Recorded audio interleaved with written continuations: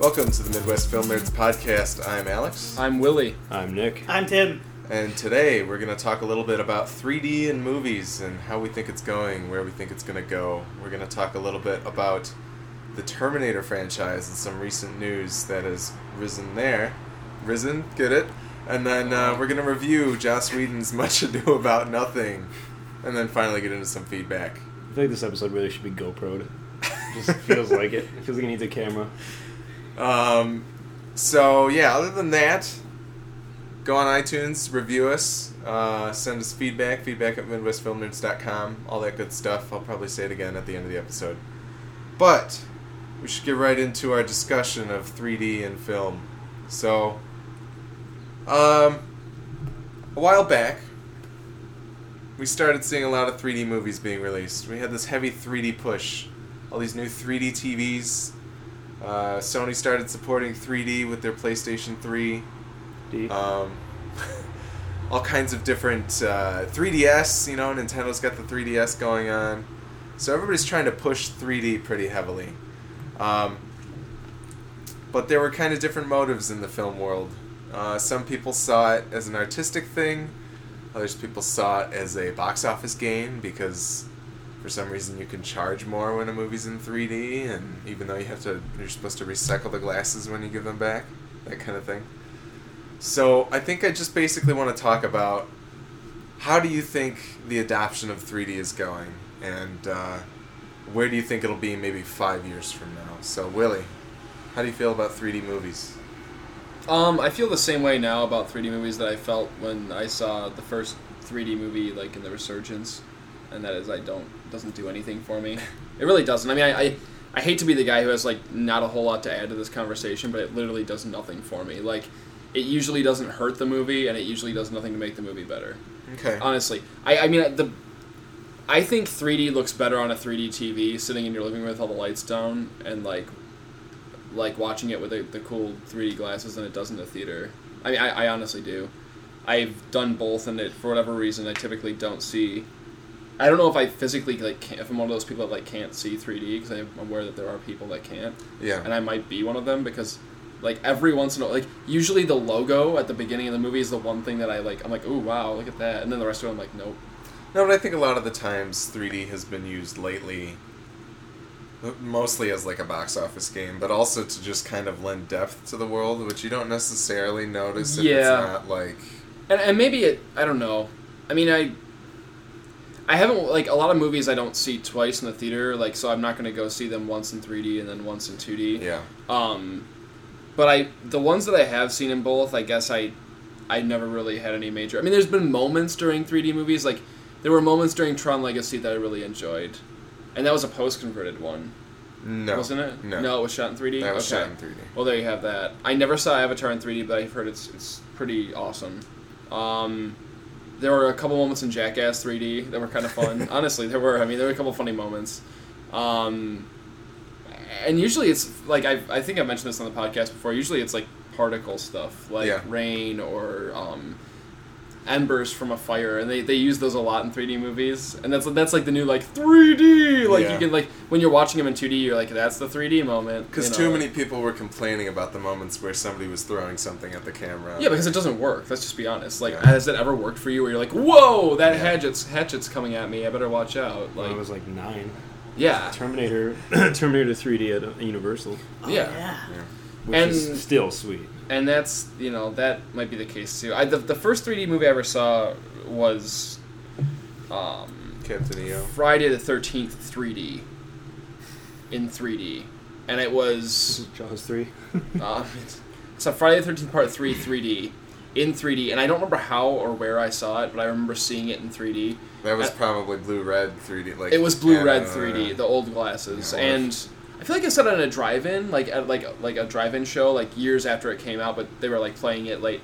Anyway, I remember being really into it as a kid, even though it was really corny, the effects they used and stuff. I mean, I was really into it, and I think maybe, I don't know, I think it looks good with animated movies, and I think part of that is because, I don't know, when you're looking at through the eyes of a child, it's so much more ooh neat. You know?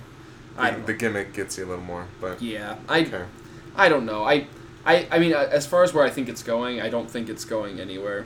I mean, I think it's going to be this. It's not going anywhere. It's going to be around because it does increase box office revenue, and people in general seem to either like 3D or not mind 3D enough to not see it in 3D. Okay. All right, Nick. 3D.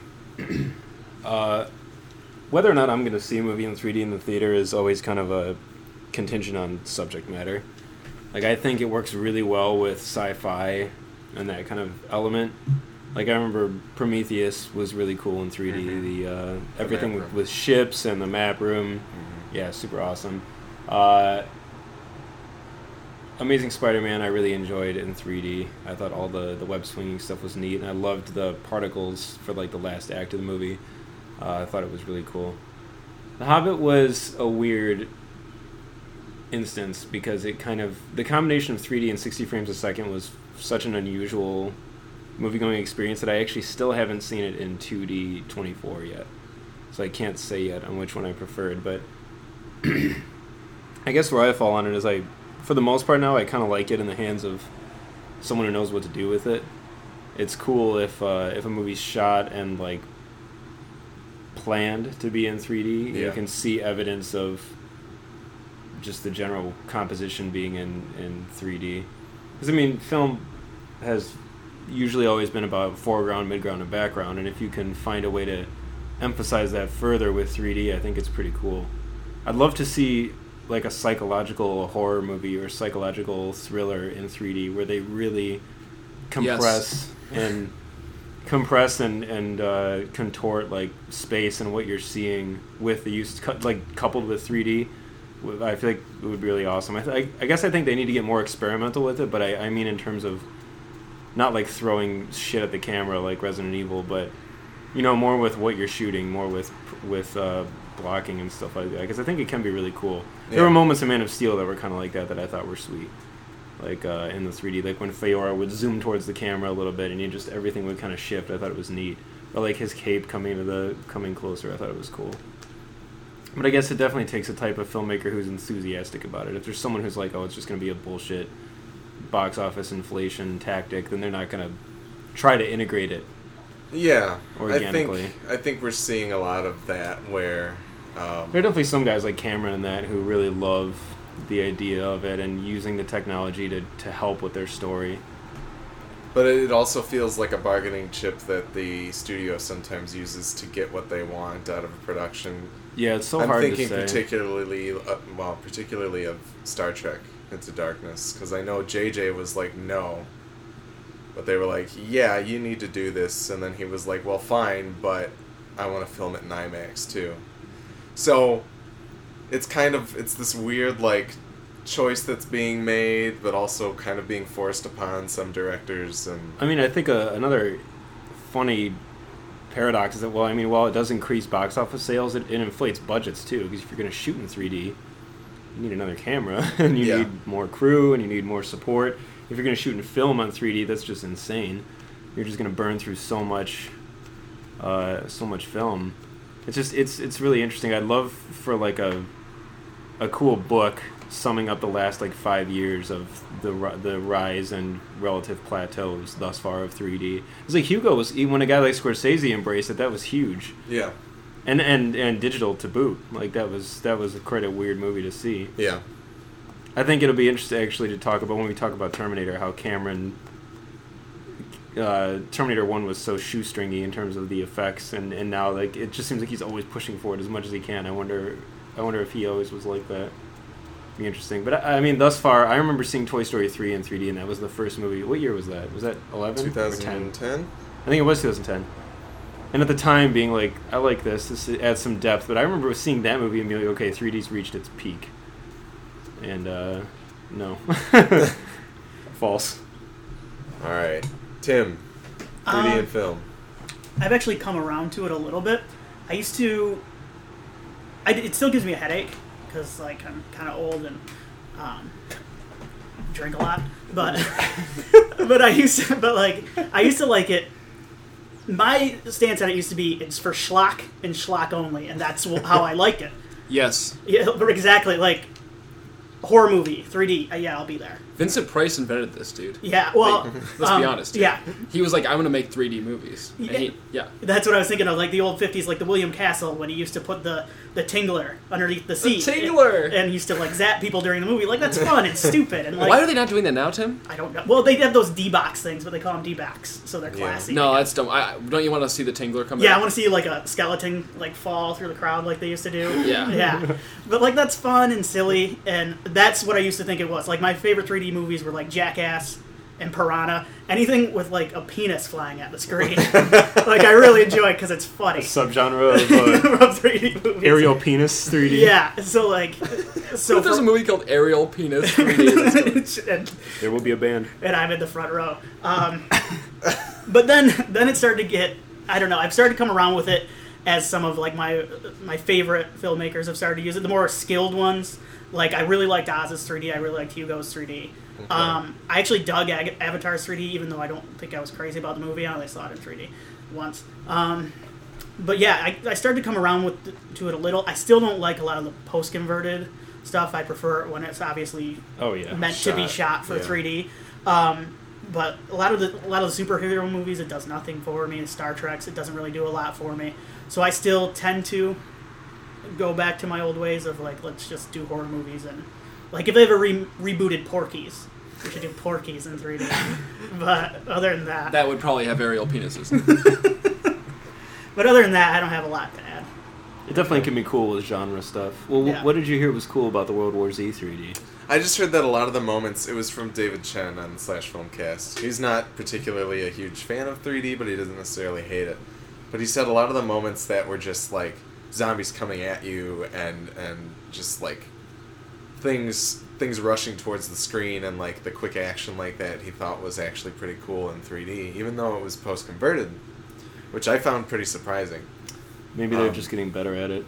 I think that's it. I think they're starting to realize, especially after Clash of the Titans, that you cannot just storybook a movie. Oh, and Clash throw was it out really there. bad. Yeah. Actually, that's the number one thing that bothers me. That still saddens me about 3D is that what was the last movie I saw in 3D? Iron Man? Man of Steel. Oh, well, Man of Steel, and then when I saw Monsters University, I saw it in 3D. And just inevitably, at least one time during a movie, I always stop and pull up the glasses, and I just see how much more vivid the color and just the dynamic range of what I can see is just so much better without 3D. And that's the thing that always drags me out on a little bit. I'm like, man, it's like Man of Steel. I remember flipping up the glasses and being like, wow, like the colors pop so much more. And you know, if they could find a way around that. I guess that's why Samsung's TVs these days are so damn bright, because if people are watching them in 3D, you got to be able to compensate. It's called 60 frames per second and 48 frames per second. Yeah. 5,000 frames per second. Yeah.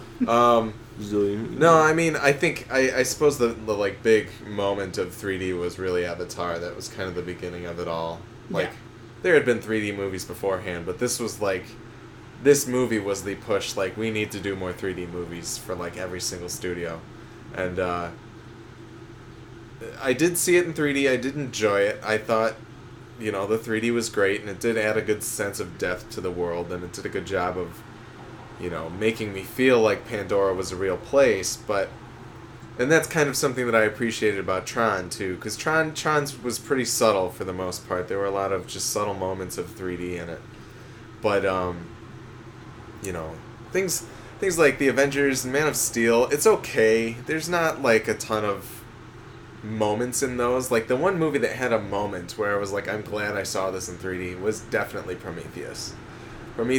Just the one map scene with David and the map, I was like, whoa. Like, that was insane. The map room. I was thinking of the on the bridge of the ship when they had the schematic, like when they sent out the little recon. That was cool too. The way it felt like, the way the camera was rotating around and the hallways on the schematic felt like they were almost going over your head, like off screen. Oh yeah. And your brain was kind of filling in, like, what, you know, this is above me now.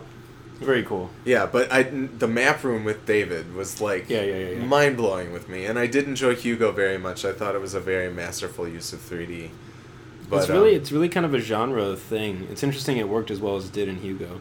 Yeah, but I think that's just part of Hugo was such a Scorsese being gem of a movie, though. Yeah.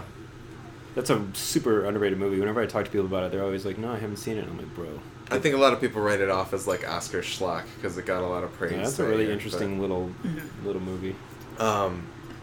But no, I mean, it's interesting because part of the thing is that 3D is so cheap to throw into TVs that people are going to buy the TVs. Like, if you need a new TV nowadays, there's no reason to get one that doesn't have 3D in it because it costs about the same as another TV. Yeah. Yeah. But I do think there is something to be said about the technical side where the brightness and just kind of how vivid the picture is, how you were saying, Nick. I think that's kind of the biggest hurdle that needs to be overcome. Because, I mean, personally, I feel as though I don't really want to see any movies in 3D. If I'm going to see a movie in 3D, I'm hoping that it was actually shot in 3D. Or it's at the IMAX, and I'm only seeing it in 3D because I want to see IMAX shots. But, you know, it's generally not something that I seek out. It is generally something that I feel like can detract from the movie a little bit. Like, I know, Nick, you like the 3D in Spider-Man, but for some reason, just the quick-paced fight style that Spider-Man, like his agility, just made it so hard for me to follow it, particularly in 3D. I just had issues with that. But I don't know. Maybe there's an issue with me because I had some of those issues in Man of Steel. I'm the same way though. Like, and that's one thing I wanted to say too is I'm fine with 3D existing. Like, I'm not gonna get angry at anybody who loves 3D, but like, please give me the option. Yeah. You know what I'm saying? Like, I don't like. There's been a couple times I've been forced to see a movie in 3D, and I should not have to be forced to see a movie in 3D. Yeah. I don't feel like. Can we take a vote of everybody in the theater like before the movie starts? Like, all for 3D. 3D printer, non-3D. Like something, please. Like, yeah. I don't want to be I want to have a choice. You know what I mean? I know that there was, like, supposedly, this is one of the things that I think Ebert commented on, 2 years ago or so. He felt as though studios were going to try and push the price of 3D movies down and of normal movies up so that it's kind of a ubiquitous choice. And so that, there's... But that would... I don't know if that would probably hurt the box office advantage that they have now. It would. So that's kind of interesting to think about. Like, it would also be super annoying. Yeah, I like being able to go to a matinee still and pay $5 for a 2D movie. If I'm like, I just want to go. Like, Much Ado was just a great movie experience. Like, I went to the theater, I bought a coffee, I sat down in the seat, and I just watched the movie. And I didn't have any shit on my face that I needed to worry about lifting to check the brightness or anything like that. I just watched a movie in a normal movie house in a normal movie setting, and it was great. Yeah. You didn't have super wide seats and super, Well, no, it's true, though. It wasn't like a luxury, you know what I mean? It is weird. The whole...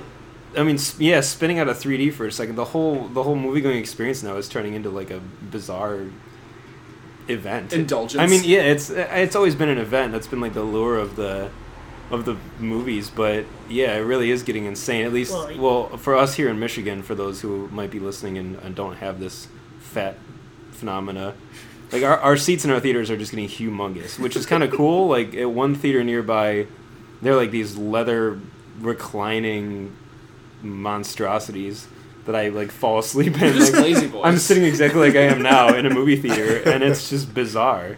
Well, then you used to be only able to get like popcorn and like a drink, and now you can get like a menu full of things. Yeah. Yeah, that was beer. When I went. When I went to weird. Man of Steel, it was super distracting because someone with a platter of chicken fingers and nachos was in front of me. Yeah, and I was chicken like, fingers. I was like, man, I'm hungry now. Like, I'm at a bowling alley or at a movie theater. I love being able to buy like a beverage assortment. Yeah. I think that's cool. Being able to buy a coffee was killer because I was really tired. But getting like, what's to stop you from just drinking like 4 beers in the lobby and then just being drunk at the movie theater? Nothing at all. There's no benefit. Like, you're not going to a killer whale show at SeaWorld. Like, you're going to a movie. Be quiet and sit still and watch. Is someone will be drunk at a killer whale show? Probably. That sounds awesome. I'm just saying. We just figured out how we There's a can lot. get Willie to see Resident Evil 7 or whatever it is. Just get him to trash. Not enough. It just reminds me of Chicken my fingers. one of my favorite quotes ever about movies is by Peter Weller, and I'll have to link it or something. You can put it on the web. I forgot the exact thing, but he basically talks about how the movies is so great because all these people from from all these walks of life. They all come together in the same place. He's like, you all sit down, you sit next to each other, your people are mingling. He's like, you sit down in the dark and you all have the same experience at the same time. And nobody talks, everybody's there and you all feel the same thing and you see the same thing. And then when you're done, everyone gets up and they go their separate ways again. He's like, it's this cool melting pot. It's on IMDb. It's one of like his personal quotes, but it's long. It's like a paragraph, but the way he says it is just really, really cool. He says it like Jeff Bridges would say it. Like, it's just very like... But it's a great line about the appeal of the movies, and it's just turning into like a... Yeah, it's not that. Yeah. I mean, it's interesting. I think this is another topic that we could talk about, but we could talk back in the days how before Psycho, I think... Like, Psycho was when Hitchcock was like, I want you guys to enforce movie times. Like, I don't want you to sell a ticket after this point. But before that, people would just be like, oh, there's always something playing on the movie screen. Like, it could be wartime reels or, like, other shorts or serials or things like that. And you would just you'd pay your nickel and you'd sit down and watch. And nowadays, it's kind of, here's these movie times and...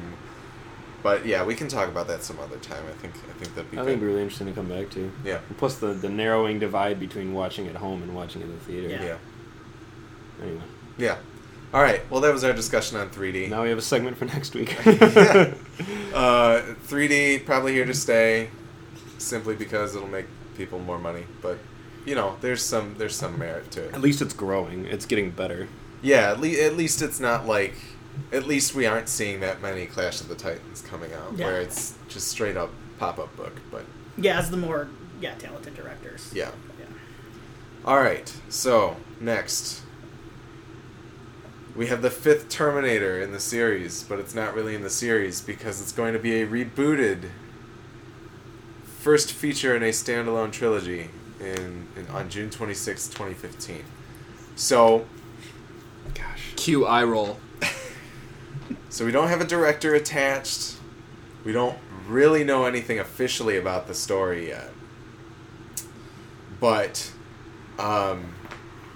we've got 2 writers, Leda Kellergridis from Avatar and Shutter Island, and Patrick Lussier from Drive Angry, who are writing the screenplay. Excuse Patrick my laugh. Lussier, writer of My Bloody Valentine 3D, though, Willie. Come on. This is not a man... all props to Patrick Lussier, but he should not be writing whatever, it doesn't matter. Well, okay. It's at least a sideways from McGee. It's a lateral. It's a lateral move. Okay. Well, we don't have a director yet. A director could come in and rewrite. It could the be whole McGee. thing. Could be Brett Ratner. I hate you. Shut up! It could be Duncan Jones. It could be Hey Neil guys, Paul W.S. Blomkamp. Anderson. Widescreen? Yeah. Oh, man. Let's do it. So, okay. That's like his football nickname. He was like a lineman. Why are you a widescreen? We've had 4 Terminator movies, all of which have progressively gone forward in time. And a TV show. Yeah, we've also had a TV show, which I don't think fits into canon. Kind of. There's 2 timelines now. Oh, okay. I don't even want to get into it. It's There's 2 considered timelines. canon, It but splits. it's a divergent time. Yeah, Which it is splits. probably... Not probably, but what could potentially happen with this reboot. I mean, a reboot in a Terminator franchise. It's another timeline. Exactly. It's another variable. Like okay, well this happened, so now this is happening. So here's your new. It's like Unless- Star Trek. Kind of. Well, I mean, okay. Here's my first question. Did we need to reboot Terminator? No. No. I don't want to hear the word reboot anymore. Unless they're No. remaking the cartoon show Reboot. That's what I was just going to say. Oh my god. Oh my god. Like, I don't... Which is on Netflix, by the way. No, I'm just so sick of it. Like, just make another movie. Just go, Yeah. I'm going to make another Terminator movie. And then, like, don't call Yes. it a reboot. Like, Agreed. It's going to take place at the time and place I define it. Yeah. And whether or not it's a reboot or not is irrelevant. Yeah. Make up your own mind. It's a movie, people. and it's part of the Terminator series. The thing is, like, with Terminator, you have one of my all-time favorite, like, cinematic lores to mold and draw from as you please. Why reboot that? Well, It's I mean, so good. Okay, I understand the lure of throwing away Terminator Salvation and Rise of the Machines. I get it. I don't care that much because I thought both of them were serviceable in some respects. Sure. Although But- Salvation threw away Rise of the Machines already, and now we're throwing away Salvation. This is our second kind of reboot. But I mean, a reboot to me means you're throwing away 1 and 2. Yeah. Yeah. No, I mean, And no. this movie could have You're wrong. no Sarah Connor in it. It could have no Connor in it. Well, Technically. did you read the thing? Well, okay, so let Yeah, read please give me a minute to pull up the possible synopsis. The rumor, I can break it down. We can sum it up. The rumored synopsis is that it's going to take place well before, like 1800s, like or early 1900s. It was 1950s. Was it 1950s? They were sending a Terminator back to That's kill right. Sarah Connor's parents. parents They were going to try to one-up Sarah Connor. to snuff her out before she's born, Mm-hmm. and then Are they going to kill the McFlys? and then they had more Jobber primitive joke. weapons and ways to deal with the Terminator, which would be kind of fun, I guess. But then Arnold Schwarzenegger was going to be playing a friend of the Connor family, who is a protector of them, who winds up becoming the model for the T-800 because he was so good at protecting them. He should be good at killing them, I guess. This sounds like it The could... thing is, okay, And The Rock was going to be let's there. just do away with Arnold.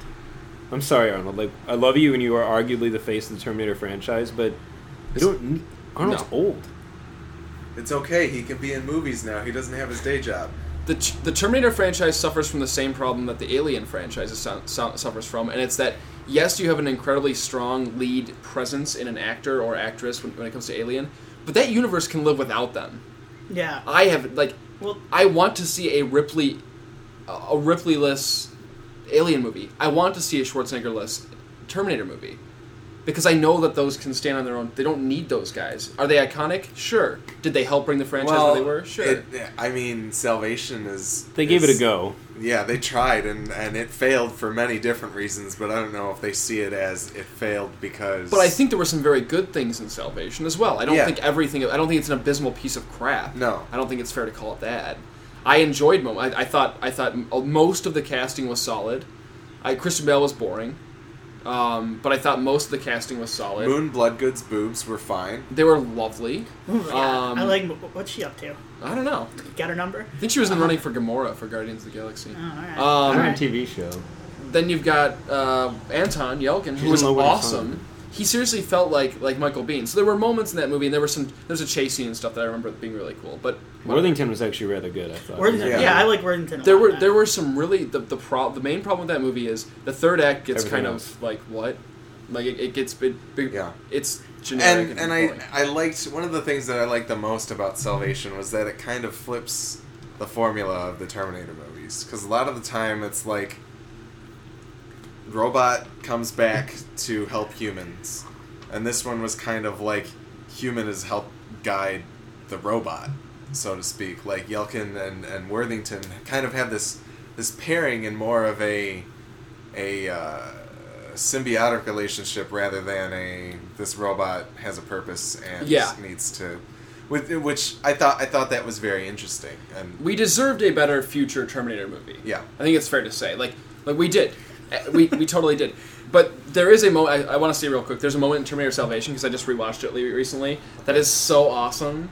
And it's the moment when John Connor first sees the T-800, and there's this moment of like pure terror in his face, because it's like his best friend from his childhood. Like, See, I don't see that at all. I totally saw That's it. one of I was number into one it. favorite complaints about this movie is that Bale does not react.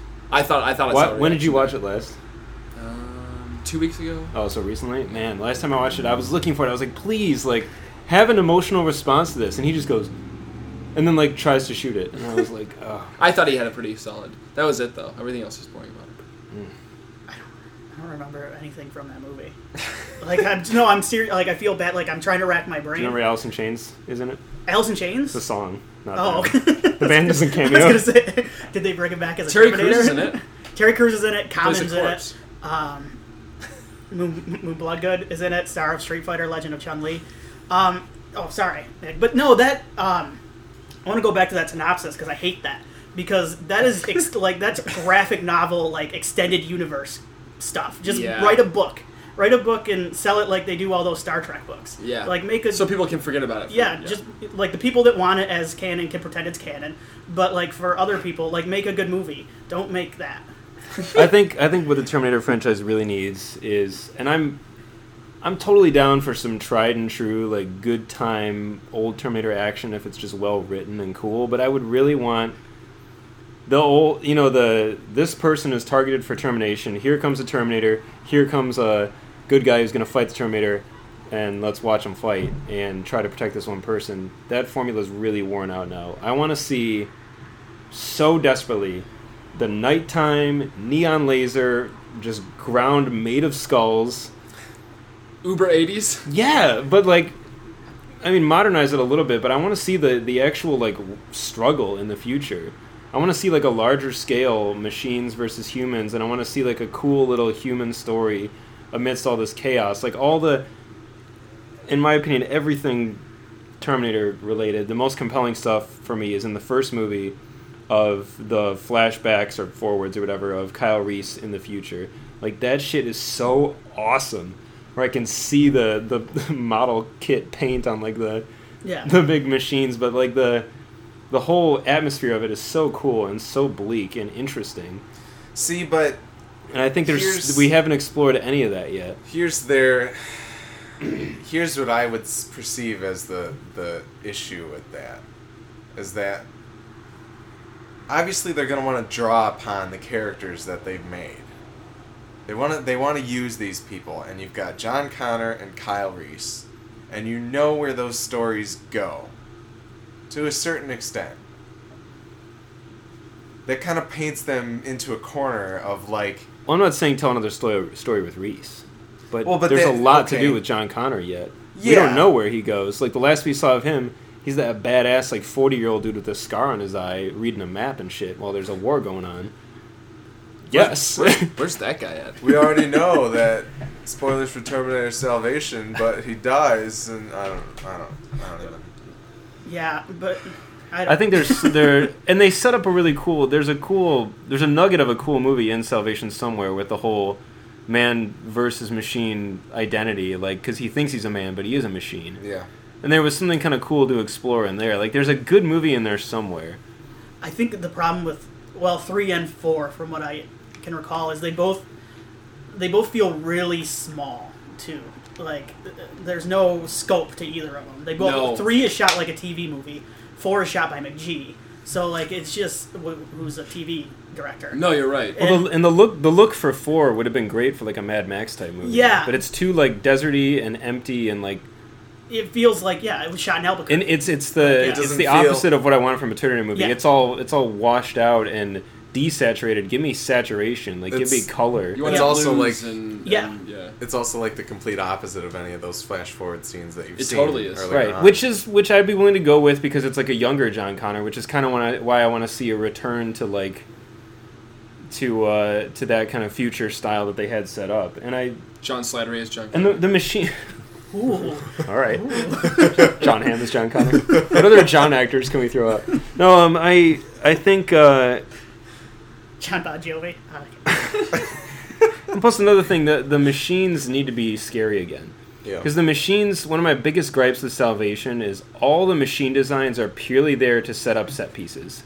Motorcycle robots? Yeah. What? So Sam Worthington can tripwire one and then ride it to where he needs to go? Or John Connor does that, I'm sorry. And there's just a lot of goofy-ass robots in the 4th movie where I'm these are purely here to service, I just want to see machines that have the sole purpose of hunting down and killing people. Those were the cool ones in 4 that were the iconic design of, the big blocky, T-600 or whatever that they're fighting in the street. You had to put him in lava to kill him. Yeah. Yeah. It was, there were just too many goofy set pieces in the 4th one. I think the first 2 Terminator movies, the action's not too insane. It's well, they're pretty small. Doable. But they're meant to be small, because... Yeah. In the first 2 movies, they're small, they're small stories, but Tim said, there's an epic backdrop. Yeah, even one is small, but it feels so much bigger with the story and everything. And 4 doesn't. 4, no. Yeah. No, and it should, because the apocalypse has occurred. Yeah. But it doesn't. It doesn't feel that way. Yeah, there's just 4 really kind of shit the bed with making the future look interesting. It was just very, very blah. Very bland, and it was we don't want to spend money on effects or build sets, so let's go shoot in the desert, because Let's get some garbage together and go shoot in the desert. On a highway, like they're on a highway a lot, like an overpass. The same one. I remember a lot of overpasses. In Zelda. Yeah, there's no atmosphere. Yeah, like if you true. take, It's true. I mean the opening chunk of Man of Steel has more atmosphere than all of Terminator Salvation. The shot alone of Jor-El walking out and seeing just absolute mayhem, there was so much atmosphere laid out in those little segments, and Terminator movies are largely about the world you create and the atmosphere. I mean, the first one is one of my favorite things in the world to talk about, but I won't because I'll get way too into. But it's just there's no money in it, and they purely set up cool atmosphere with just like where they shot and the music, and it was just a perfect combination of like we don't have money to show awesome stuff, so let's kind of show it and just set up a cool mood and tell a great story.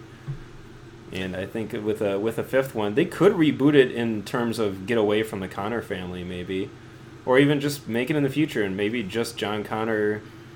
I mean, I think the original idea for 4 was to have John Connor be a side character who only shows up in the third act for like 20 minutes. That's an awesome idea. Yeah. Like Marcus Wright was kind of a refreshing protagonist because he didn't have anything. He wasn't a Connor. No. Yeah. He didn't have his story written. We didn't know where he was going. Yeah, we didn't know where he came from or who he was or anything. And like that was great. And even even if they made it an in between or like about like young 20s Kyle Reese or something like that, and they kept Yelkin or cast somebody else, I'd be down. Who do you guys want to play a Terminator? Real quick. The Rock. First person that bumps in your head. The Rock. The Rock. Tim. The Rock, obviously. If not The Rock, Vin Diesel. maybe a wiry guy. Like I kind of want like a wiry. Willem Terminator. Dafoe. Ooh. Yeah. Well, that was the original idea for the first one, was to have Lance Henriksen be the Terminator. Exactly. Really? Okay. Yeah. But Somebody then a little more like Robert Patrick, I'd like. Somebody who's a little bit more Yeah. lean and Yeah. You wouldn't expect him, Yeah. Bryan Cranston. I'd still almost rather see just skinless Terminators, like actual machine Terminators. But if you're gonna have it depends on if it's gonna be a good Terminator or a bad Terminator, though. Bad Terminator. Like it'd be a bad Terminator. First person that pops in your head. Oh my god. Unfiltered Nick. Daniel Day-Lewis. Dude, no, he's gonna make himself a robot. Don't do that. He goes. Yeah. Oh man, he goes all. He's Day gonna Lewis build on, Skynet. Like, because I mean, if you want to go with hulking guy, you can't really replace Arnold. He was so perfect. Sure. The Rock would be, if it's going to be like a protector, a good guy, big massive robot guy, it should be The Rock. Sure. That'd be really fun to see him. But then I feel like you might. I mean, if you want it to be a really gritty, with The heavy Rock. rated R story, The Rock. John Hawkes. I always see The Rock, and I'm just ready for like a good time at the movies. Tom Hardy. He'd be a cool Terminator. He would be. He's in Mad Max though. I feel like they're kind of weirdly, orbiting franchises. Fassbender. Throw Fassbender. Yeah. Terminator. Michael the Fassbender would be an Last interesting Fassbender. Terminator. Yeah. Like I said, I'd almost rather not see a Terminator as a main character, just more a back, kind of like zombies. Like let's Yeah. lay down Yeah. the backdrop of. They're the army of villains. I'd love to see characters that are all these human heroes, and what we see of Terminators is like they peek over a hill and there's like 100 of them coming. Like make them this force that they have to fight. Maybe not characters so much, because they did that so well in 1 and 2.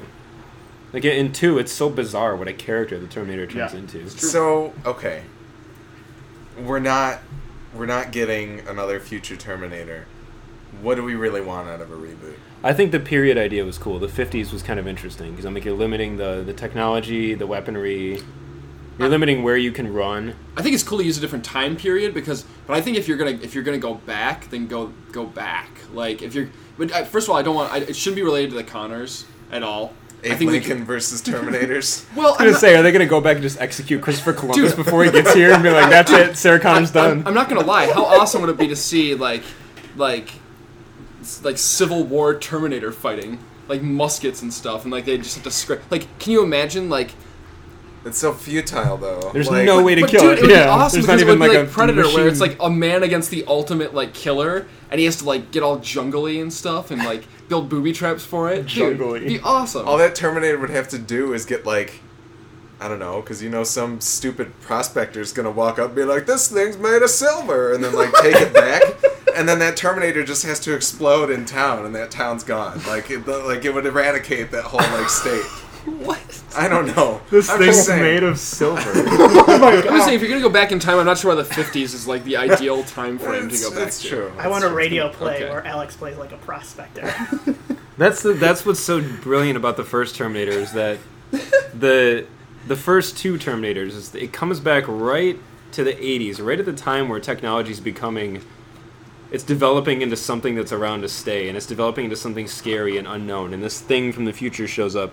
And then the sequel, in 2, they plan it so perfectly, where they're like, oh, they recovered the chip and the arm from the first one, and now it's helped us steer all of our technology, which is kind of a brilliant way of explaining why technology leaps like it does. Like within 10 years, it's already grown exponentially. Compared to the way it is now. Yeah. Maybe this will be a little closer to like Rise of the Planet of the Apes, where it's more about the birth of, like, we've never truly seen like the story of Skynet going online and the people that were really trying to do good things. You know what I'm saying? Like they weren't trying to take over the world. This wasn't the goal of like, what is it, Cyberdyne or whatever? There's so many damn Terminator names. But like it'd be interesting to see, like I said, I'm kind of aping Planet of the Apes here, but but like maybe see the guy who, like, you know what I mean, who like was in charge of developing and John Cyberdyne. Sure. Actually, it would be kind of cool to take a World War Z type concept and apply it to Terminator. Like, this is Event Zero, where here Skynet is self-aware and the bombs have dropped, and because obviously a significant amount of humans have survived in Terminator Salvation. Like, show me the Jerry Lane character running around and being like, how do we stop this Skynet? Can we? Is it possible? Yeah, show me a group of guys who we have no stake in them survive. You know what I'm saying? Like, from the get-go, we don't have any predetermined notions of like, this guy's going to live, this guy's going to die. Like, maybe a pocket of humanity, like right when the bombs first go off, trying to like get from point A to point B in a country that's constantly being overrun with. That could be cool. Because I mean, I don't know if they've ever said Skynet was secretly building armies. Because I'm pretty sure the moment the bombs are dropped, there's not an army of 20,000 cyborgs waiting to be unleashed in the world. I think that there's just... But it's a reboot, so we can do what the hell we want. It's just a self-aware, computer controlling the world. They're going to drop robots from space or something. It'd be interesting for them to be like, okay, this has happened, and nukes have gone off, and we have one chance to make a surgical strike at this thing and take it out. And we would know, obviously, that it's futile, and they're doomed to fail, and Skynet wins, but it might be interesting to watch. Or maybe not. I don't know. I mean, I would still be kind of down. I would be down to watch... I would be totally down to watch a movie that directly leads into the first one if it was done really well. Like, to see John Connor sending back Kyle Reese. It would be cool. Like, see the moment that prompts it and, like, see... Yeah. I don't know how it would work. I don't know, like, how you would lead up to that and still remain interesting. Like, I don't... It would be strange. It would be interesting to see the other side of things. Like, almost if...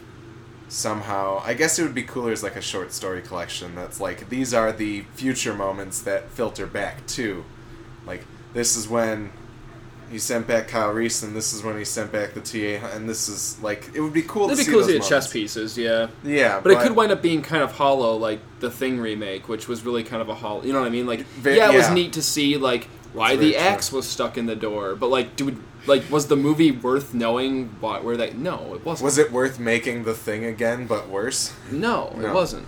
And I think that's the distinction right there, though, is you make this proposed Terminator like that so radically different from Terminators of yore in terms of story structure that it is interesting, and you can still have those fan service moments of like say Kyle Reese is your protagonist, which I think there's probably a lot more to tell about him. Show that moment where John Connor gives him the picture of Sarah, and but right, it's kind of tricky. It's really weird because there is that formulaic Terminator story, and they just seemingly haven't been able to. I guess they haven't really tried to break away from it because it's so reliant on John Connor himself and like. The inner workings of... What if the opening scene is John Connor getting killed? Like, dead. Dude, if that's the reboot where it literally starts with a successful Terminator going back and killing John Connor as a young boy, so we have no idea what's going to happen in the future, I'm dead. I hope that's it now. It just popped in my head. I hope he gets killed in the opening credits. I hope Eddie Furlong is de-aged, CG, Captain America style, and somebody blows him away, and we're like, guys, clean slate because the Connors are toast. Dude, I'm down. Well, like the original or lasers. The rumored ending for Salvation, that John Connor dies of his heart wound, and they just put his skin on Marcus Wright. And John Connor, the John Connor we know, has never even been a human or John Connor. He's actually been a machine who is leading the humans. Like, that concept is mind-blowing. It's interesting, yeah. And that would have totally flipped the whole idea on its head, because then Reese is going back in time to save John Connor was almost just symbolic and not even really mattered. That's interesting. To me, that ending, I would have been like, wow, that would have been a ballsy move. But to John basically... Connor became more than a man. He became a symbol. Would you say he became more than meets the eye? Batsman. My phone's all screwed up, but look at Edward Furlong now. Yeah, just I'd rather open with not. that. Dude, he looks like the guy who played John Connor in the first one. Like, he does. Throw a fake scar. No, on the it, people he's good to can't go. hear it. They can't see. They can't hear your He picture. looks like... Maybe Alex will put the picture of the guy who played John Connor in Terminator 1 up, because Edward I think his Furlong name looks is some John Edwards or something like that, Awesome. or Anthony Edwards, or... But anyway, Anthony Edwards. It's Goose. It's Dr. Green from...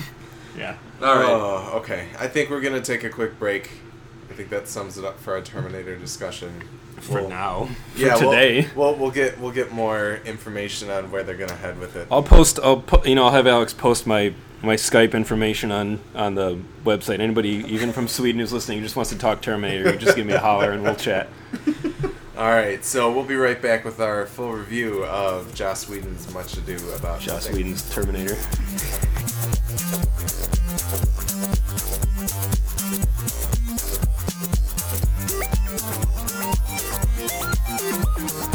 Welcome back. Time for our review of Much Ado About Nothing. We have special guest star Gojo here, despite the fact that he hasn't seen the movie once again. Hi. I'm not going to say anything. That's all right. He So was not in a stage production of Much Ado About Nothing. that's There true. are stage productions, though. I just haven't done them. Yet. All right, Much Ado About Nothing. Shakespeare's story, a modern retelling of Shakespeare's classic comedy about two pairs of lovers with different takes on romance and a way with words. Directed by Joss Whedon, written by Joss Whedon and William Shakespeare, obviously. Starring Amy Acker, Alexis Denisof, Fran Kranz, Nathan Fillion, Tom Lenk, Clark Gregg. Clark Sean Gregg, Maher. Sean Maher, Ricky Lindholm,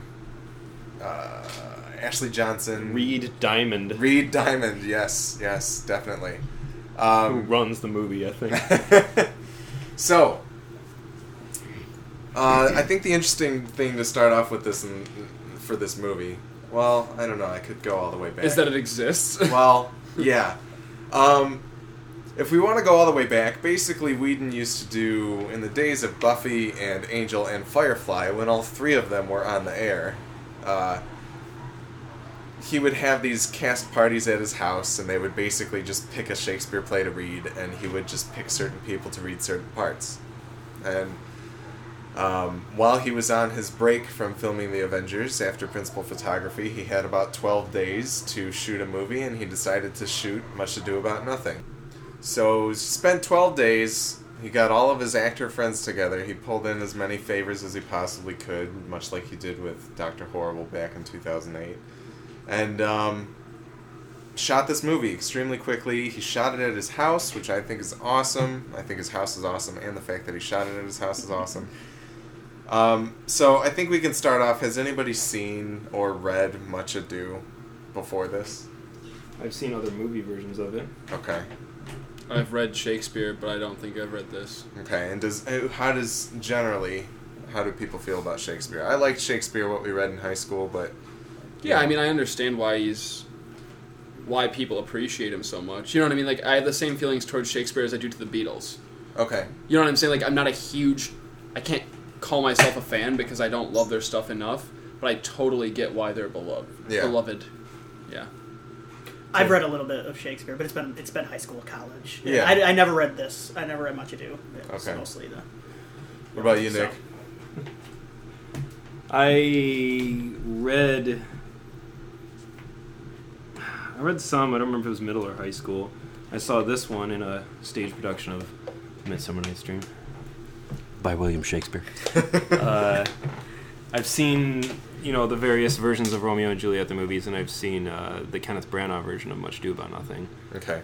I think when I sit and think about William Shakespeare, I'm usually kind of like, oh, I don't really care about Shakespeare. But when I see it, reading it, I'm not such a fan of, but seeing people deliver it, I like the challenge of it. I think it's fun. Like I said to Willie after we saw the movie, I like the challenge of your brain in the moment having to deconstruct the line and rebuild it in your mind in a way that makes sense, and then continue on with the dialogue. I think it's pretty interesting. Mm-hmm. It's a pretty rewarding experience. So we can talk about the movie now for once. Willie, how did you feel about Joss Whedon's Much Ado About Nothing? I liked it. It took me a little while to get into which I knew it would. It took me a while to get into the dialogue, obviously, because it is using the traditional Shakespearean everything, even though it is in a modern setting. I mean, there's a cell phone glimpsed once or twice, and they're not using swords or anything, but are there swords in Much Ado About Nothing? Yes. Yeah, there are. So it took me a little bit to get used to that, both in terms of actually understanding, like Nick said, deconstructing those words and figuring out how to, and also just seeing it said in that setting. It's strange. And I remember the first time I saw the Romeo and Juliet, the Baz Luhrmann one. I haven't watched it since the first time I saw it, and I probably would like it more now. But I should say real quick, spoilers for Much Ado, because it's Shakespeare. But, yeah, sorry guys. But I remember the first time I saw that I was so like thrown off by it. I couldn't do it. They were calling guns swords and stuff. It was really weird to me, and it bugged me. I don't know if it's because I'm older now and I have more of an appreciation for this stuff, or if it's because this movie does it better. I'll have to go back and I'm just curious, because I guess if there were two comparable movies, it'd be those, and maybe then the modern Hamlet. But the modern Hamlet doesn't use from what I understand, the language. Hamlet 2, you mean? Not Hamlet 2, no. Not Hamlet 2. But I did enjoy it. Like, first 20 minutes was a little bit, I was like, okay, I gotta understand what the hell's going on. But all of these actors are they're so good at delivering the lines and at this, and being, some of these lines come so fast and furious between... Nice. Corona boys. Some of these lines come so fast and furious between the different actors that it'd be hard enough to read Whedon dialogue at that pace, and then you add the Shakespeare, and it's just like, oh my god! Like, and you did it in 12 days. It's so impressive that they pulled that off. And everybody's cast perfectly. I liked everybody in their respective roles. So I really enjoyed it. I will watch it again, which is more than I expected, because I thought that this was probably going to be one where I'm like, I enjoyed it, it was a nice little movie, but I'll probably never, ever look at it again. But I think I will at some point down the road. I think I'll watch it again. Because the performances are so much fun. Alexis Denisof is certainly a standout. Yeah. As, what's the character's name? I'm sorry. It's, Benedict. Benedict, yes. Yeah. He's great.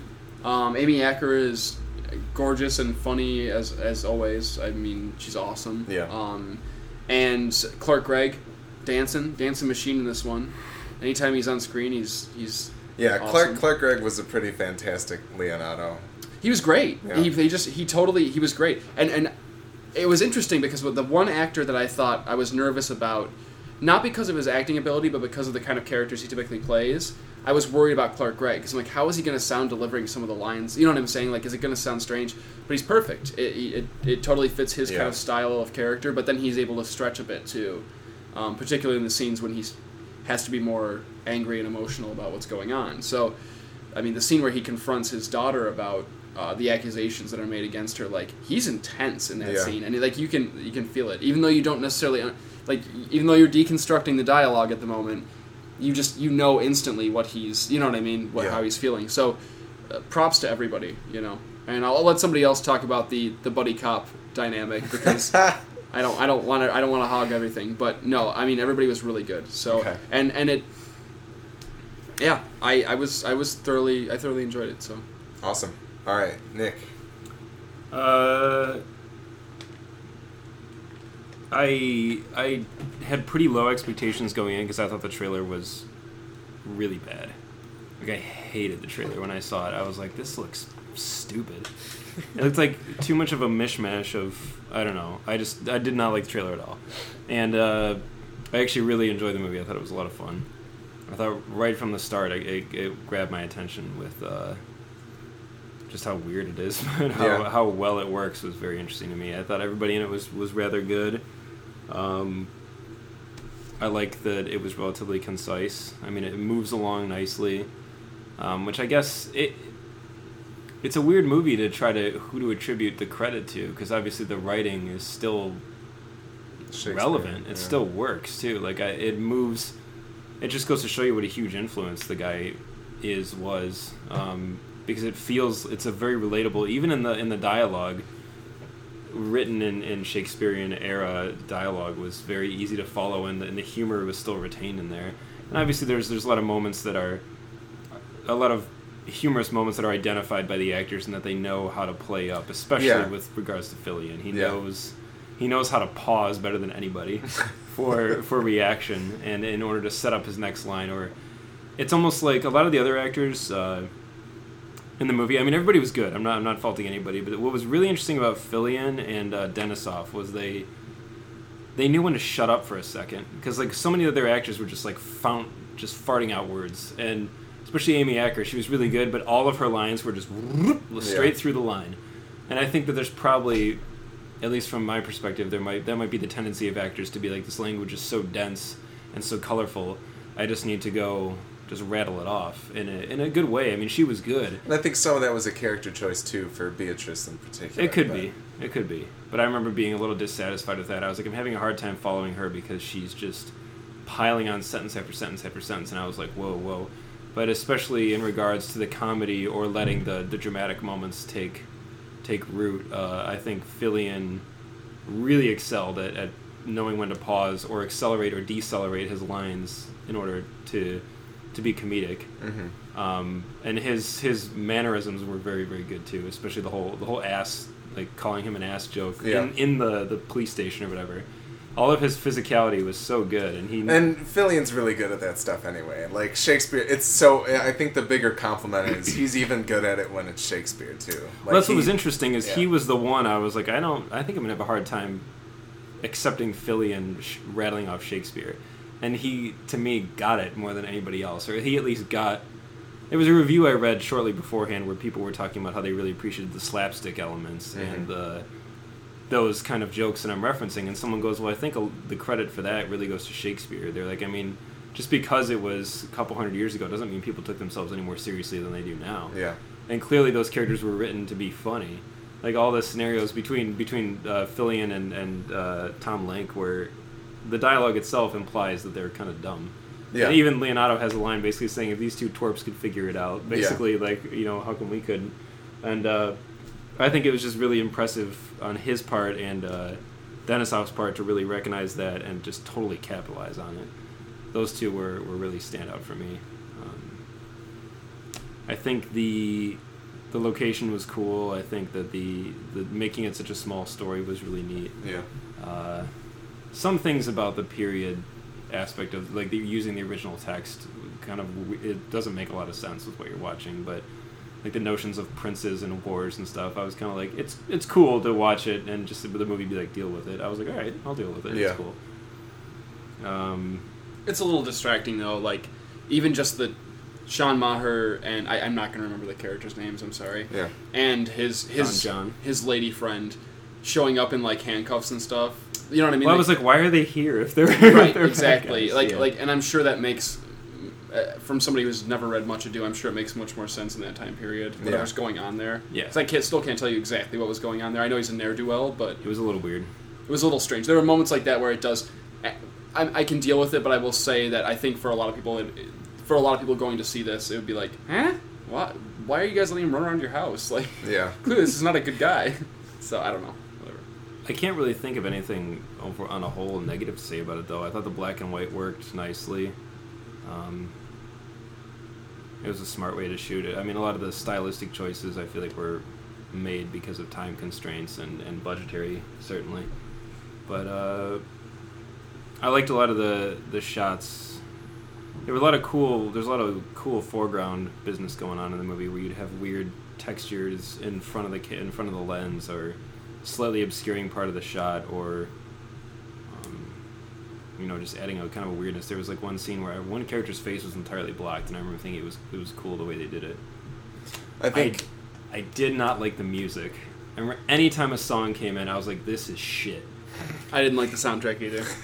It was really distracting to me. I was like, I'd be watching this you don't really need music too much. The dialogue was usually enough, and I was really into what they were saying, and then all of a sudden a song would come in that sounded like it was just recorded on Pro Tools or something, and it just didn't sound good at all. I was like, oh, whoa, you just pulled me way out of it. But everybody, I mean, like even like Willie said about Clark Gregg, it was definitely, he was really good. Everybody from top to bottom was really good, and some of them just really, really, really nailed it.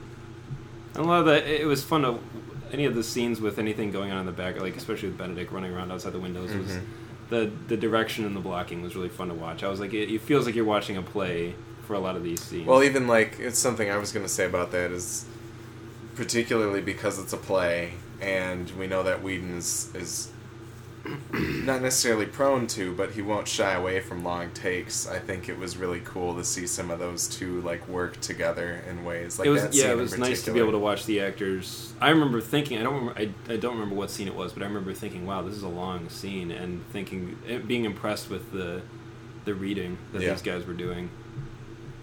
It was weird. Like some of the reviews I read highlighted a few things that I went in anticipating them to be negative, and they weren't at all. Like a lot of people are criticizing Denisov. Yeah, saying he's super flat, and like I'm about to criticize that. His delivery wasn't super good. Always his intonation didn't change a lot, but his I didn't warm his physicality was great though. His facial expressions was great. His voice is weird though. I didn't warm up to him until like the more humorous aspects of the story kicked in. About halfway through, because I thought he was really stilted at the beginning. He feels a lot like, I don't know how much How I Met Your Mother you watch, but he feels like Sandy Rivers playing Benedict. Like he's some of the time, particularly in the beginning, before you really know the character, learn more about him, it feels very much like he's like, I'm playing a Shakespeare character. Yeah. But anyway, Tim. Yeah, he's like Wesley season 3.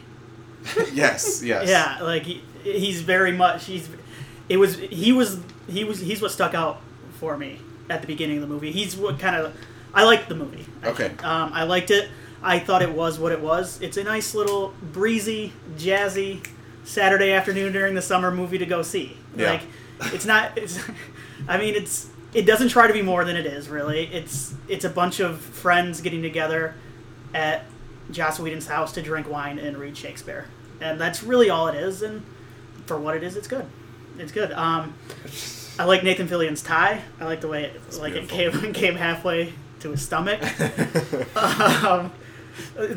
I don't really have a lot to add, just because I'm not sure how much to add there is to this movie. Yeah. I mean, it's a good, nice, if you're tired of watching summer movie junk, go see this. Yeah, I mean, I think it's pretty nice. It's pretty different from anything else that you're going to see during the summer, so it's always good to kind of sit down and You put it really well, I think. Yeah. I remember thinking while I was watching it, I was like, I'm weirdly like really, really enjoying this, and yet I don't have to commit to it. Like it was a weird. It was you pretty much. It comes off like a play. You're really sitting back and observing. And I remember thinking like this is a movie I can see myself throwing on during the day and just popping in and watching without having to. Not to say it's dumb. You do need to pay attention. Like, yeah. I'm sure. You know, if there's a bunch of dummies in the theater, they're gonna be like, "What? What did you say?" That's what I was gonna say. And this is not. I'm not the dummy part, but this is not a movie that I would not suggest this to everybody. I wouldn't be like everybody must go out and see Much Ado About Nothing, because there are a lot of people who are gonna be like, I have no interest in listening to this. I would almost say that, like, even from just like a Whedon standpoint, like if you're a big Whedon fan, you're not gonna love this movie. That's not a guarantee. No, you have to have some sort of appreciation for Shakespeare and some sort of. You need to be able to look beyond the fact that, like, just to know what kind of skill it takes to shoot Shakespeare in an effective way and perform Shakespeare in an effective way. Yeah. You need to open yourself up to the fact that this is exactly what Tim said it was. It's a bunch of guys getting together, having fun, and shooting a little movie. But I think if there is something deeper to it, I think it's pretty cool that he would challenge his fans like that. Because I know a lot of. I mean, I don't want to, but probably a lot of Joss Whedon fans maybe haven't read a lot of Shakespeare.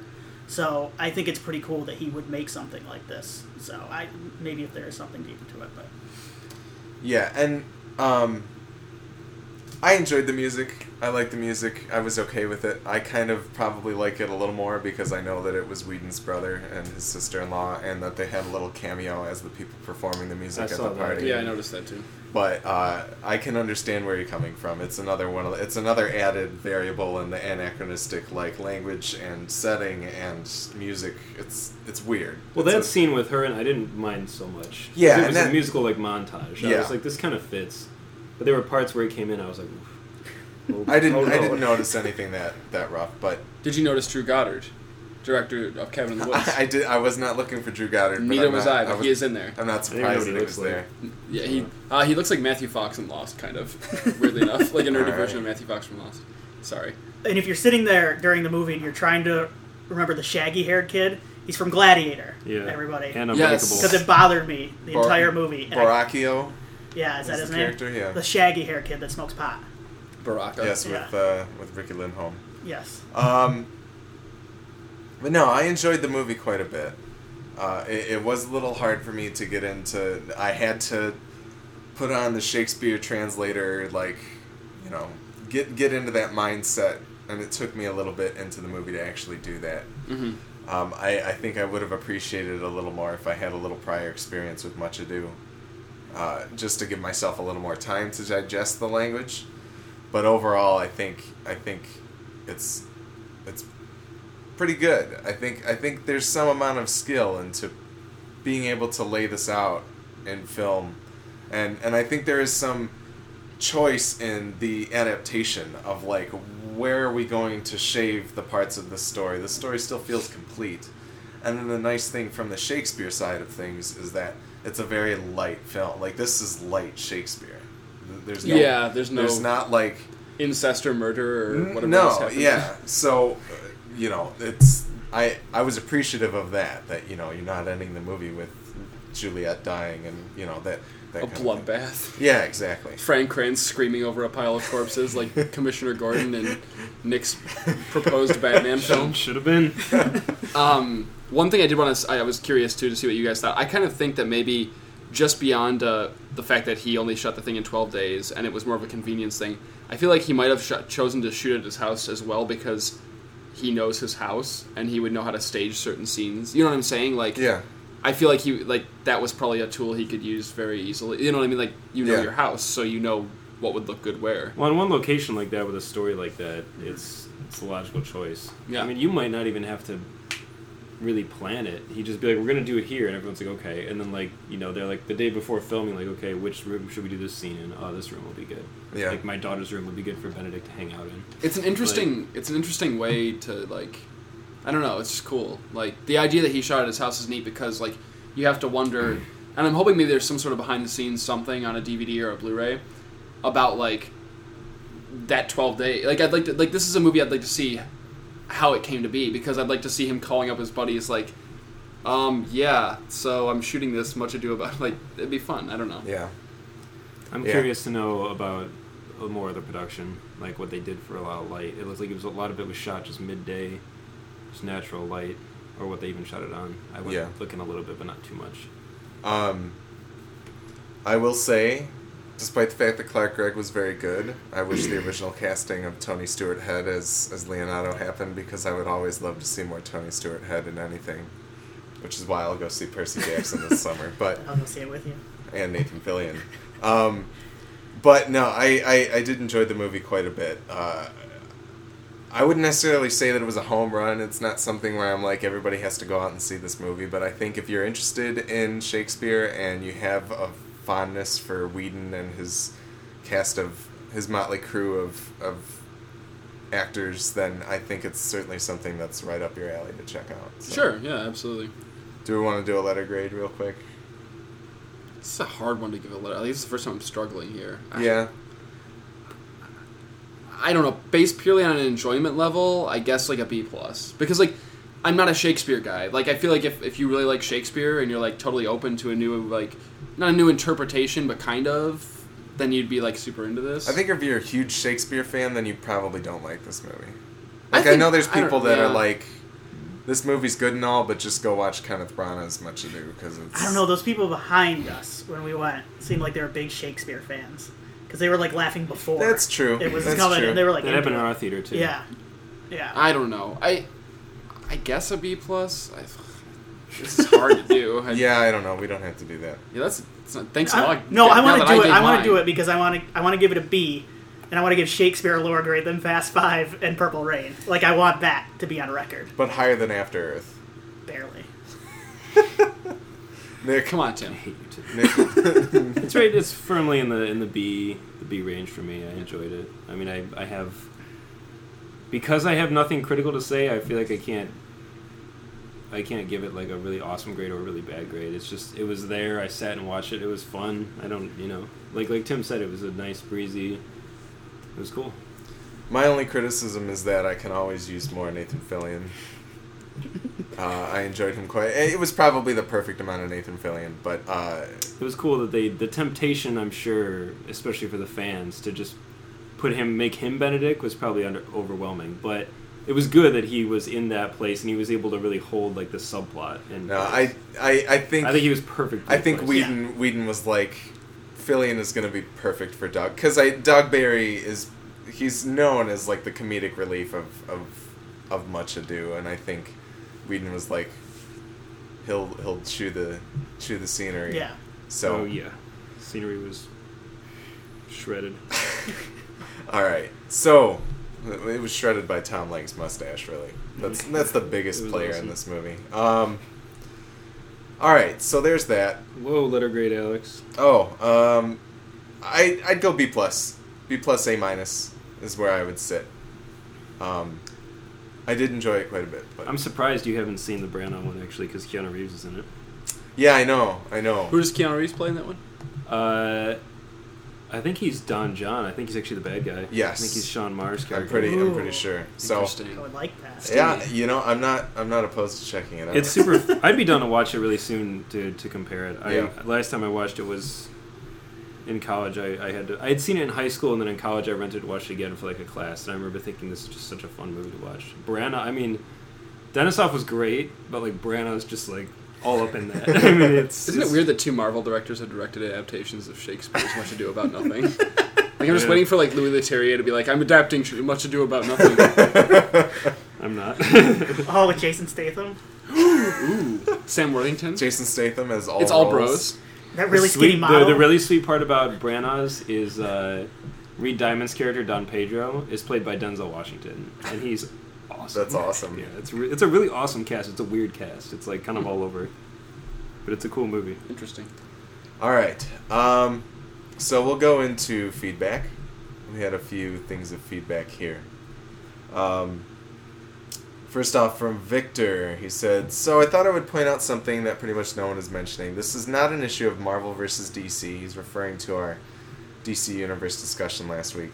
He said, "But it's actually Marvel versus Warner Brothers. The real reason why the MCU is so good is because Marvel created its own studio so they could make movies they wanted. Sure, they had the Paramount thing going on and now Disney, but they've mostly been able to function on their own. My friend spent a summer interning at an agency in LA and came back saying that Marvel is synonymous with Fox and Sony. Look around at the non-Marvel Marvel movies that we've gotten in recent years. First Class and Amazing Spider-Man, mainly hit or miss, split opinions. On the other hand, look at the DC movies that Warner Bros. Has been putting out. I don't want to list them because gross. Case in point, Marvel is making their own movies while DC is going through someone else. It's like making a sandwich versus telling someone how to make a sandwich. Sometimes you get the perfect amount of meat and cheese, and other times you get the Green Lantern." So I think it's a but I don't factor. agree. I think it's a he's factor. forgetting a little bit about Dark Knight and The Dark Knight Rises, because those went through the lens of Warner Brothers as well. But I think that was an exception though because of how highly Christopher Nolan is regarded. Do you know what I'm saying? no, that's true. But the really important thing here is he's saying these are products of DC working through Warner Brothers. What else has DC done working through Warner Brothers? They've done 3 Batman movies, Man of Steel, Green Lantern. One of those is bad. One of those is bad, like straight up bad. Mm-hmm. The other ones are very good to amazing, in my opinion. On the other hand, Mm-hmm. you've got Marvel Studios movies. Out of all of them, I don't think there's any of them that any of us would say are bad. I would say there's one that falls into the okay category. Okay. Iron Man 2. But I would say the rest of them are great to amazing. Okay. But absolutely, when you go and look at the other non-Marvel movies, I don't even agree with that, because I enjoyed First Class very much. I loved X-Men 1 and 2. Amazing Spider-Man is pretty good. It wasn't what I wanted, but it was still pretty good. But would you agree? I mean, I feel, and I don't think that this is just me being like, oh, Marvel Studios, oh, but, that guy's made out of silver! but I feel like there's it feels like there's something missing in First Class and Amazing Spider-Man. Like, and what I mean by that is I feel like there's still this tinge of the comic book movies of old, which were not all bad, and those are both good movies, but they don't feel, those two movies to me don't feel like they've stepped up to where the genre's at now. Do you know what I'm saying? To where Batman Begins and Iron Man 1 elevated it. I don't feel like those two movies are at that level. I don't know. That's so hard, because I feel like both Batman Begins and Iron Man 1 are achieving such different things. But those are the same two. time. I mean, yes, they're two forks in the road, but those are the two movies that established the quality. I get what you're saying. Those First Class and Spider-Man do kind of pale in comparison. Certainly, First Class feels a lot like there are certain parts of First Class that totally feel like X-Men 1, and you know what I'm saying? They feel like elements of a bygone era, like an era that is done. And Green Lantern totally feels like a movie that's from a it feels like it should have came out the same year as Daredevil. It's in that. I mean, are those all still considered, for all intents and purposes, Marvel movies, like the Ghost Riders, the Daredevils, the Electros? Well, it's kind of like he said. They're not Marvel Studios movies, but they are Marvel movies. Made through. I mean, if we're counting that way, Marvel has way more stinkers than DC. Yeah. I mean, his initial point is interesting, but then it quickly... I mean, this is straight up there's more quantity to look at with Marvel, because it's not like DC's been pushing through a lot of... Well, and a lot of this boils down to taste, because, I mean... Yeah. The analogy of it's like making a sandwich versus telling someone how to make a sandwich. Warner Brothers makes movies. They've made movies for a long time. Marvel Studios has made like 7 movies. Which of those seems like making a sandwich? Like, who's better at making a sandwich here? Who has more experience in making a sandwich? Yeah. You like to go out to eat, though. I'm just saying it's a very... It's a rough Are you analogy. trying to say that Warner Brothers is like... It's a rough analogy, I think the issue, because I don't know. I I like the Green Lantern joke. So Like I said, a lot of Where's it he boils from? down to taste, because like we said... Well, Then he's had Green Lantern pizza. It's delicious. Like we said before with DC versus Marvel 2, is the DC movies are very... I don't remember the exact phrasing, but they're like very large in scope. They're very cinematic. They're very... they're a lot more polished in a way, and the Marvel movies are a lot more like a big, fun, spectacle, cartoon type of way. But for me personally, and this is, and I have little to no doubt that this is because Marvel is doing these movies mostly in house, is that Marvel, the current slate of Marvel Studios movies, captures the essence of the comic book, but also makes good films so perfectly. It blends those two things so perfectly, and Warner/DC, regardless of quality of Batman Begins or Dark Knight or arguably Man of Steel and Rises, have never accomplished. I mean, I don't think we haven't seen them operate in the same paradigm yet. No, like Marvel it'd was be interesting straight to see what if DC made DC Studios and Warner Brothers was just like, hey, we're leaving you alone to do your thing. That's what they should Well, do. Yeah, and I think the issue isn't so much the quality of the movies, it's the fact that Marvel's been hot since about the first Spider-Man. So people are taking all those... DC has problems getting their characters off the ground, maybe because they have to deal with Warner Brothers, maybe because they just haven't been as hot as long as Marvel has. That's true. Well, no, and we talked about this already. The issue with DC's characters is if you were to direct them, if you were to directly adapt them from page to screen, it's largely, like 90% of the characters, it's straight up retarded. Yeah. It's like, You can't do that with DC's characters. You just can't. Like, comics is one medium, and movies are another. And if your characters don't translate directly from page to screen, then it's smart to change it. Like, if DC was making their movies the way Marvel did, they would all be horrible. Yes, I understand what you're saying. I totally do, because they're very much Golden Age characters. But I think that there is a tendency with Warner and DC thus far. I don't think Green Lantern's guilty of this, but it's still not good. But you can update a character and make them relevant and make them feel real and honest and not Golden Age, if we want to go with that, but still have that feeling and that fun and that essence of a comic book. You know what I'm saying? Like, there is a middle ground. There totally is. But now I think you're having an issue defining what makes a comic book, because there's a lot of different comic books. I don't know, in but the if world. you're gonna make a Green Lantern movie, don't spend 90 minutes in his apartment. Like, honestly, go for broke. Like, No, I agree totally. And nobody saw it anyway. Like, less people aren't going to see the Green Lantern cosmic crazy movie. Like, just make it. I'm just saying there are to lord one studio over the other is futile and stupid, because they're so different. The source material is different. The approach for both is very different. The studios are different. To try to say one is right, one is wrong, one is good, one is bad is I think it's a bad idea. I think we've gotten away from what we were actually talking about in the last segment anyway, and why he brought this point up. It was just kind of I think he was kind of looking at it as why. What does DC have to do to match Marvel? I don't know. There's obviously a lot of variables here. Make more movies. Well, yeah, Honestly. make more.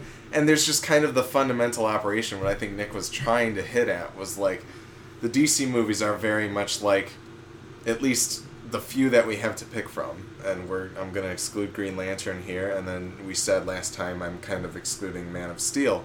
The Dark Knight trilogy is very much Christopher Nolan wants to tell a story, and Batman happens to be in it. Sure. Man of Steel doesn't feel that way. Man of Steel feels like a Superman story. Superman story. And in that sense, I think it's the closest to a Marvel Studios style comic book film that they've made. Sure. But that's the thing, is that Marvel's very much like, we need to flesh out these characters almost for the purpose of being able to throw them all together into one universe. I think they did do that with Phase 1. I don't think that's like, if you look at Iron Man 3, it is a Shane Black movie that happens to have Iron Man in it. And I think yeah, and that's interesting. We've spent too long. Yeah, on this. all right. We can come. This is not the last time we'll yeah, talk about we will this. come back to that many times in the future. I'm sure. All right, and then we have Chent S. from Michigan as well. He's studying film at Central Michigan. Fire up chips. Yeah, exactly. Yeah. He said, "Hey guys, I'm a new subscriber to your show and fellow film lover from Michigan, studying film at Central Michigan, and inspired by your guys' ambition to do this podcast because I'm looking to start up my own in the near future. I would love some feedback from you guys. Don't destroy yours. Some feedback from you guys as in how to get started, what to use, and just some tips. I already emailed you back a pretty good response on this, but basically we just use GarageBand and microphones. Any kind of microphone is good, just as long as it doesn't sound horrible. But just get interesting people, because I love you guys. And Film steaminess. nerds. Yeah, it needs steaminess. Yeah, well, that's why we brought Tim on. I mean, that's That's true. yeah, We needed the Paul Verhoeven element. absolutely. Anyway, he continues on to say, I heard you guys from A Cast of Kings podcast, so first of all, congrats on the shout-out. Thank you very much. I paid a lot of money for that. Not really. But I have to say that I was pretty disappointed with the direction I was pretty disappointed in the discussion on past zombie films. You touched most of the essentials like Night of the Living Dead, 28 Days, and Dawn of the Dead. 28 Days Later, and Dawn of the Dead. But left out one game changer, Shaun of the Dead. Being video game lovers that you guys say you are, I thought someone would have brought up the opening scene where Peg and Frost are lifelessly wrapped up playing a video game and how that film depicts our culture. Anyways, I'd like to hear you guys' thoughts on the movie and keep up the good work. Yeah, I think I kind of already said to him, but I don't think any of us really think of Shaun of the Dead as a zombie film. I don't. It very much lives in its own, like, weird satire kind of. Yeah, I almost don't consider it any more a zombie film than I consider The Naked Gun a police film. Yeah. Like if it's within the realm of satire, it's hard to group it with that genre. No, but I think it For me- works more as a zombie film than say like a straight parody would, like the Naked Gun movies. Oh, I fair think enough. Yeah. And I think it tries for it too. I would do it just because I want to be on his side. He's a Chippewa. No, I totally. he's right. It's. I'm just- I mean, it surprises me, I guess, that none of us brought it up. Yeah. It does. It But does. it's probably because I just talked about Ramiro a lot, mostly. That's where your heart lies. I'll own up to this, Chent. That's. I love me Russell Ramiro. So Yeah, and I haven't watched Shaun of the Dead in a long time. I enjoy it very much. I think it's a lot of fun. maybe we can talk about Sean next time just for Chent, because he seems like a nice guy and Tim really I likes him. think Chen, if they're still offering that early horror class, take it. It's awesome. I guess I didn't even think of it because I don't really consider it. I don't know what makes it a game changer. I suppose I think it's good. Certainly, I think it but was one of the first movies that really took zombies and put it into was attempting to achieve very different things with it. A 'Cause it's- zombie? A zombie? zombie. Yes, thank you, Gojo. A Zomcom. You're welcome, podcast audience. I don't know. It's an interesting way to describe it. Definitely. I mean, because we did hit. Yeah, I guess we should have at least mentioned it because we did talk about the other landmarks. I even brought up 28 Days Later for the use of the largely digital and handheld, format, which was definitely kind of different. I don't think Shaun of the Dead is necessarily pushing the zombie genre forward, but I think it's a very good demonstration of these are the kinds of stories you can tell with zombies. And Shaun of the totally. Dead is so clean and polished. We Yeah. talked a lot about the dirty, low budgetness of zombie movies, and Shaun of the Dead is a very I mean, that was Edgar Wright's crafted movie. It's really its own beat. Like it really is. Like you said, Alex. Like it's kind of its own. It is a zombie. It's a movie with zombies in it, and it is mostly about surviving a zombie apocalypse. It's funny, and it's got the romantic angle too. But I just when I think zombie movies, it for whatever reason, and it's not like I love Shaun of the Dead. It never pops into my head right away. It's like in the third group of movies. Because that you take have- zombie movies seriously. Yeah, I guess maybe that's what it is. But it did change things, I guess. I wouldn't call it a game changer. It didn't affect the genre that much, I don't think. But it did open up avenues for zombie stories that didn't take themselves as seriously. I mean, there were some in the 80s and early 90s that were a little more comedic because zombies had been a little tired by that point. But it was nice because now we're getting things like I don't think we would have things like Warm Bodies, which I still haven't seen, but I've heard it's good. Or things like, what's that other zombie comedy that... There was another one that recently came out. I feel like I'm not making this up, but I might be. No, you're not. Dance of the Dead was one of them. Dead Snow. Dead Snow was... Yeah, Yep, these yep. are movies that we wouldn't... It did inspire Zombieland, kind of yeah. some more... Zombieland. Zombieland, yeah, Zombieland. Gojo See, said once that. again, how did I this said not... that. I'm playing He's still Rush here. Hour right now. And I feel like studios would have been afraid to do stuff like that with the genre if not for Sean. So I appreciate it the for fact that it was a success too was cool because it launched a couple guys. Mm-hmm.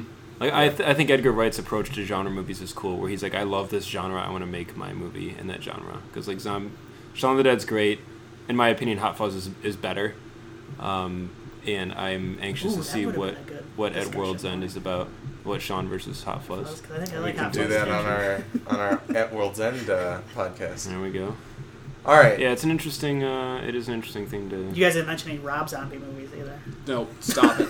Stop. We don't Stop. care about those. That's the wrong kind of zombie movie. This is why I'm... Yes, this is why I will disappear from the podcast for 3 weeks because the name Rob Zombie was mentioned. Willie's so angry that he's not coming back until If August. you mention his You will name, not hear from me or about me until August. if you mention his name 3 times, his wife shows up and starts poorly acting. Ugh. Wooden acting. All right. Well, Willie, we will miss you for the time being. Yep, I will But- miss you all, my beautiful listeners. We will await your steadfast return. But anyway, thanks to Aunt Miss John for our music and artwork. Check us out on Twitter at MFN Podcast. We're also on Vine and Instagram. All of our personal Twitters can be found on the website, MidwestFilmNerds.com. Send us feedback, food for thought questions, all kinds of stuff to feedback@MidwestFilmNerds.com. And that's about it. Go watch a movie. Kyle X. Bye.